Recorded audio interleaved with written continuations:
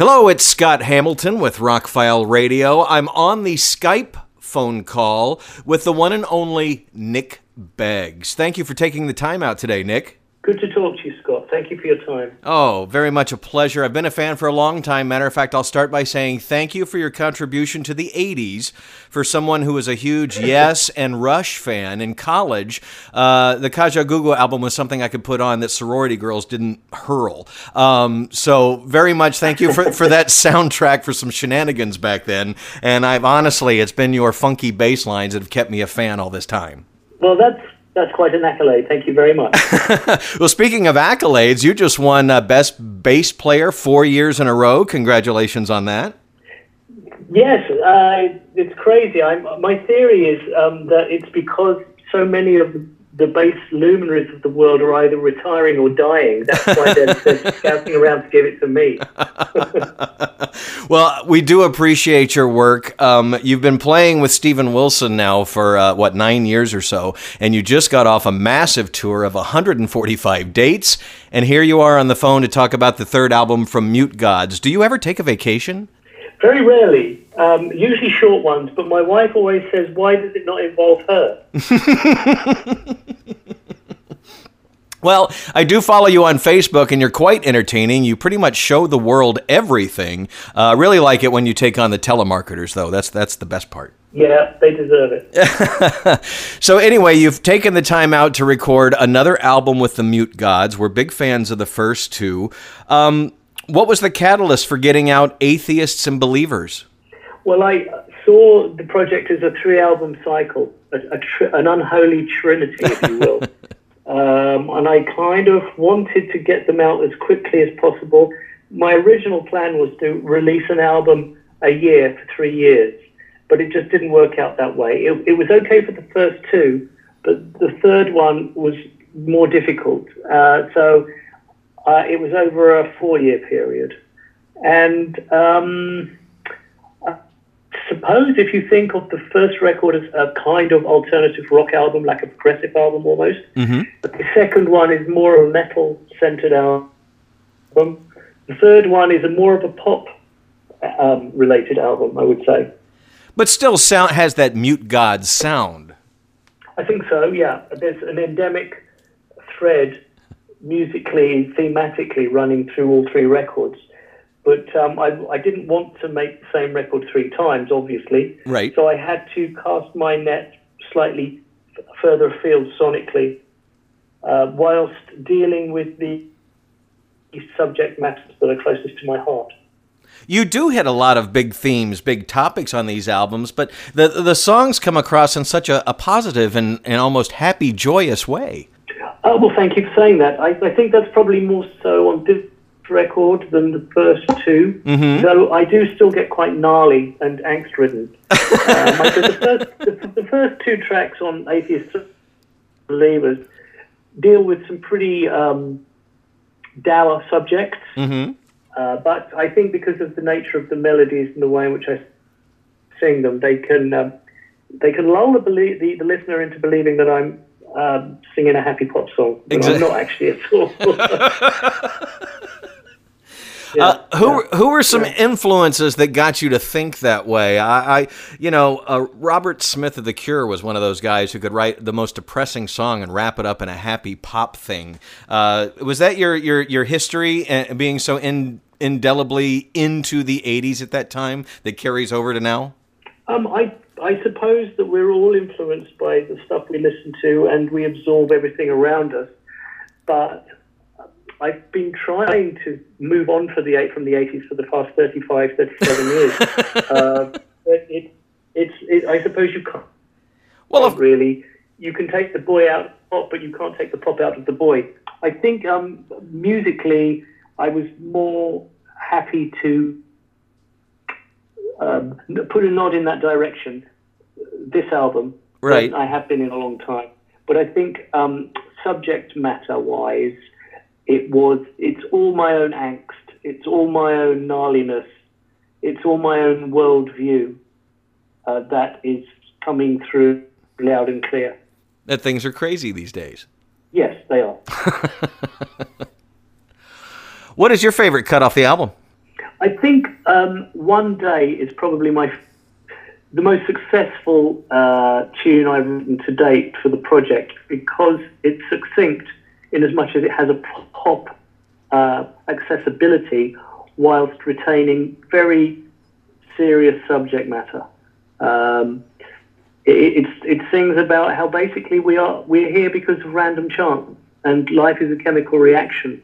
It's no divine plan, and that we should stop casting around trying to find significance in everything and take everything at face value, because we're not here very long.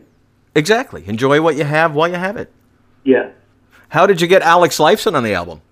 Well, I'd met Alex through Steven Wilson because we worked on a project for Rush, which was a re-record of 2112. Right. They wanted to release that as part of an anniversary companion for that record. So they looked around for people that were fans of the band, and they then allocated those people specific tracks to re-record. And Steve Wilson got asked to re-record Twilight Zone. So we rehearsed it up, and we were on tour a few years back, and during a sound check, we recorded it in the afternoon in sound check live on stage, and we sent it to them, and they liked it. So Alex came along to Massey Hall in Toronto and hung out with us, and I got to talk to him and have a drink and have our photograph taken. And that was kind of access to him for later on. Also, Marco Miniman was working with Alex. And so I said to him, look, let's ask Alex if he'd like to guest on the Mute Gods album.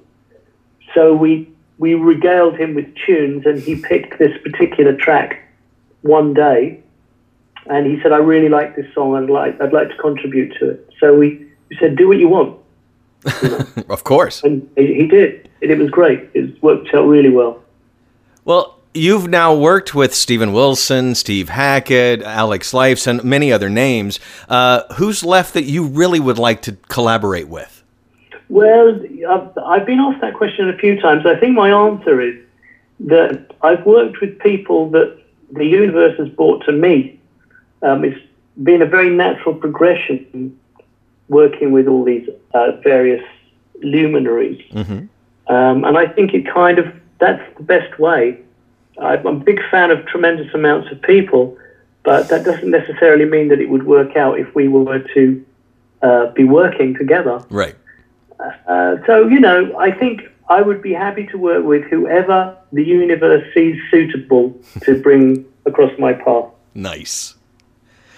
What is it about the touring that you still like? None of us are getting any younger. You just did 145 dates in almost 2 years, year and a half, 2 years.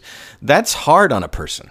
You must really. Actually, it was 14 months. Okay. So it's just over a year. Right.